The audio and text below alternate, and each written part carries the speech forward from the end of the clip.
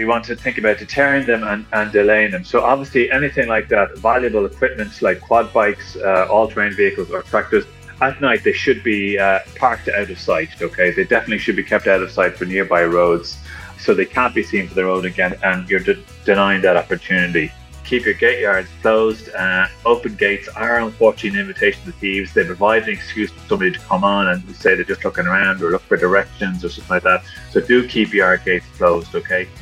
Hello and welcome to the Beef Edge, the Teagasc Beef Podcast, for all your latest news, information and advice for Irish beef farmers.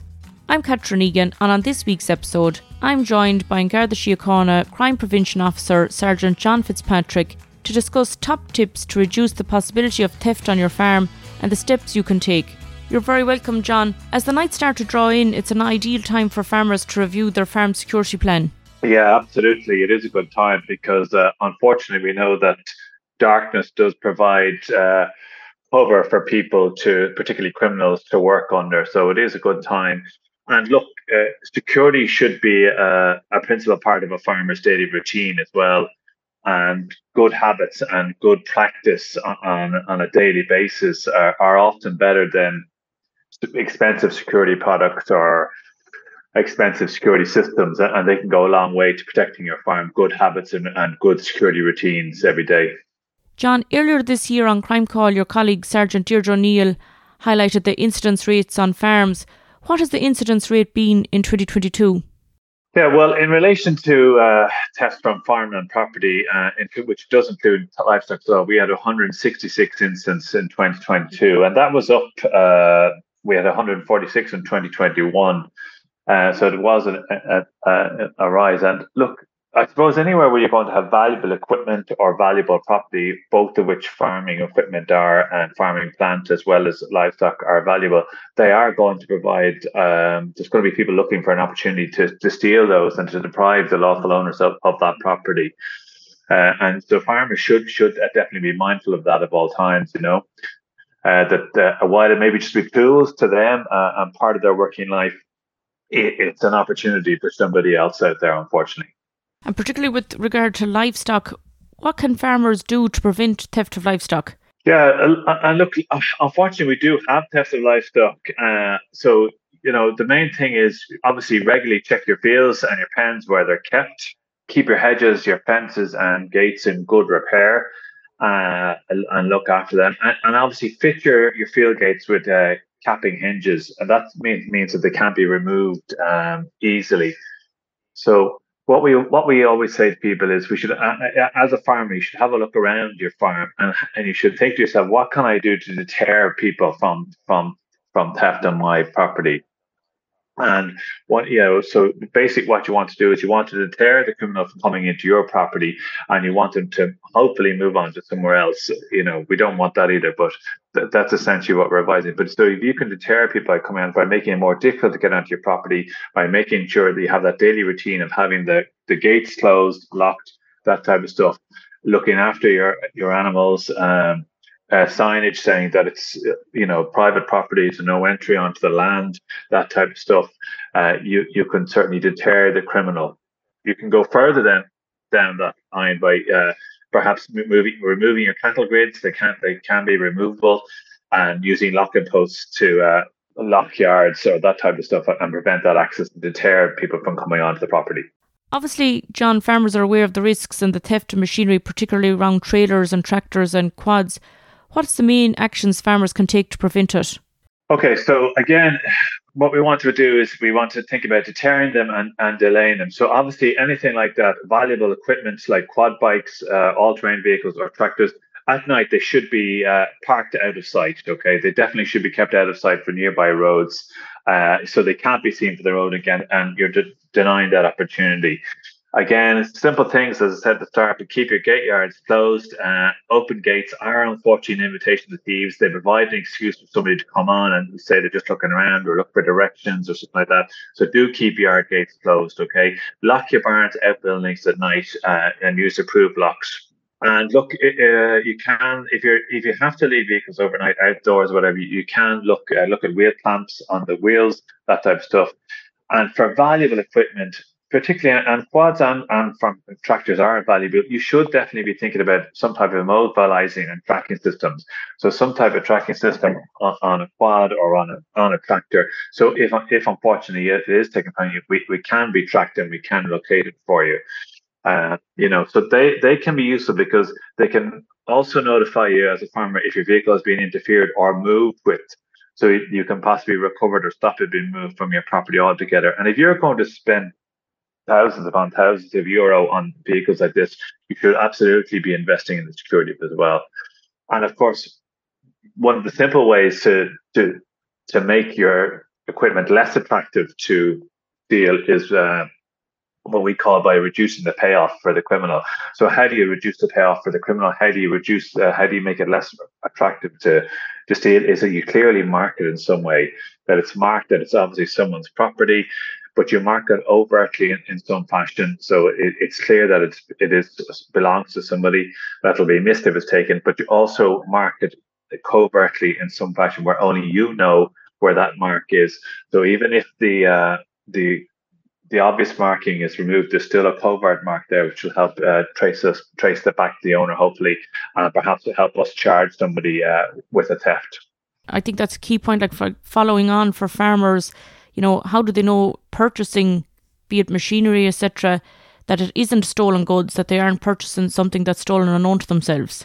If somebody's coming onto your property and they're offering you equipment for sale and they've no track record of where it's come from, they're not going to give you invoices and they're not giving you receipts or anything like that, well, then you should obviously be very suspicious about the origins of that property. And I would recommend that you wouldn't engage with anybody in that line of selling. Okay, you should always just buy your any farmyard equipment, farmyard property from reputable buyers that have a bricks and mortar location where you can go back and you have some comeback in relation to your property. Because if you buy, apart from the criminal aspect, if you buy property, say off the side of the road or off the back of a boot, or somebody comes onto your property and offers you for sale, you have no comeback. What do you know about that person? If something goes wrong with that equipment, have you got a guarantee? Have you a warranty? That type of stuff. If you go down through the genuine route, through a bricks and mortar shop or a reputable supplier, you're going to have all that stuff. You're going to have your warranty, your guarantee.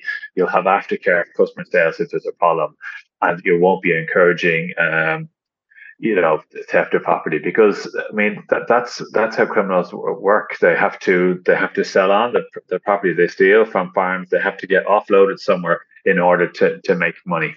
You mentioned earlier about the dark evenings, and most burglar activity takes place between 5 and 10 p.m.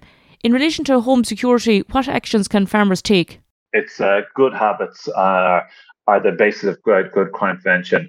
And definitely with the dark nights, you should definitely consider installing some type of sensor lights, which will activate when there's movement within the range of light, so you know there's somebody on your property or in your yard. And also around the house itself, you should definitely consider installing dusk to dawn lighting to give a low level of light. And I know they might be concerned about electricity prices and that type of stuff, but if you get LED lights, they're going to be very energy efficient and they're going to have a low cost, and secure, and that should be definitely a consideration. And that way, then you're deterring the criminal coming onto the property, because there's no darkness for them to hide in. If there's somebody coming onto the property and you have sensor lights and it activates, it's also going to draw your attention to them. And that's the thing. But also you should consider more basic stuff about your own property. Again, similar to the fences, you should be checking that your doors are locked, windows are locked every night, getting to those good habits. If you have an alarm, certainly use it, and you should always consider getting an alarm. Alarm is also good advice. And a lot of people like the comfort of getting, if they don't have CCTV on the house, some type of video doorbell system. So if there is callers to the house, if they're not, for example, at the house, maybe they're working on the farm, they can see who's at the house. They can have a conversation with them and ascertain their business and call us if necessary to intervene. Just as a general rule of thumb, if you're not going to be into the house, you should use light timers. Especially this time of night, we're starting to see that nights get dark early. You should be using light timers to turn on lights if you're not going to be back in the house. And again, low energy bulbs can bring down the cost. And our advice, or I suppose our watchwords in Garda Síochána, are light up and lock up. So definitely you should be lighting up the house if you're not going to be there, or in the evenings before you get back to the house, and you should be ensuring that your doors are locked and windows are locked. Rural communities have strong connections with their neighbours. What can community groups do together to help prevent rural crime? The great thing about rural groups and rural communities is that they know their community, they know their area, and they know that if somebody's coming into the area that they're not normally there, and they also know that if they're up to no good, they will spot that. So that's the thing that I suppose there are eyes and ears on the ground. Also, I suppose they might have specialist knowledge that perhaps that we don't have in the Garda Síochána, so they might know that if somebody is interfering with animals or whatever, or working with animals, that in itself is unusual. It's the wrong time of year. Whatever they're doing is not right, and they can either inform the owner of the property, or better still, inform us. And look, those type of community alert groups, neighbourhood groups are good because they do strengthen community spirit. They get people talking together. And if you don't have a text alert group in your area or a community alert group, do contact either your local crime prevention officer. There is one in each county in Ireland, or indeed your local community guards, and they can assist you that way. And that'll help making a more formal group like that will help improve the communication with ourselves, so we can give advice and more specific advice to local farmers, but also that we get the information back to communities about who's moving around the locality, what they're up to, maybe what vehicles are in, and that type of stuff. So definitely do use your neighbours, get to know your neighbours, and definitely consider getting involved in either a community alert or a text alert scheme if you're not already. You mentioned earlier there about the intruders. If farmers come across intruders on their land, what is the best thing they can do?